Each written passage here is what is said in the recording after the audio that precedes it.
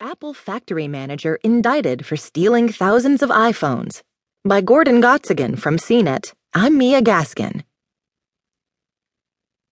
It's never a good idea to steal from work, even when the payload is thousands of iPhones. One now ex-senior manager at Apple supplier Foxconn has reportedly been indicted for stealing and reselling 5,700 iPhones from the Foxconn factory. Foxconn is a major tech manufacturer that produces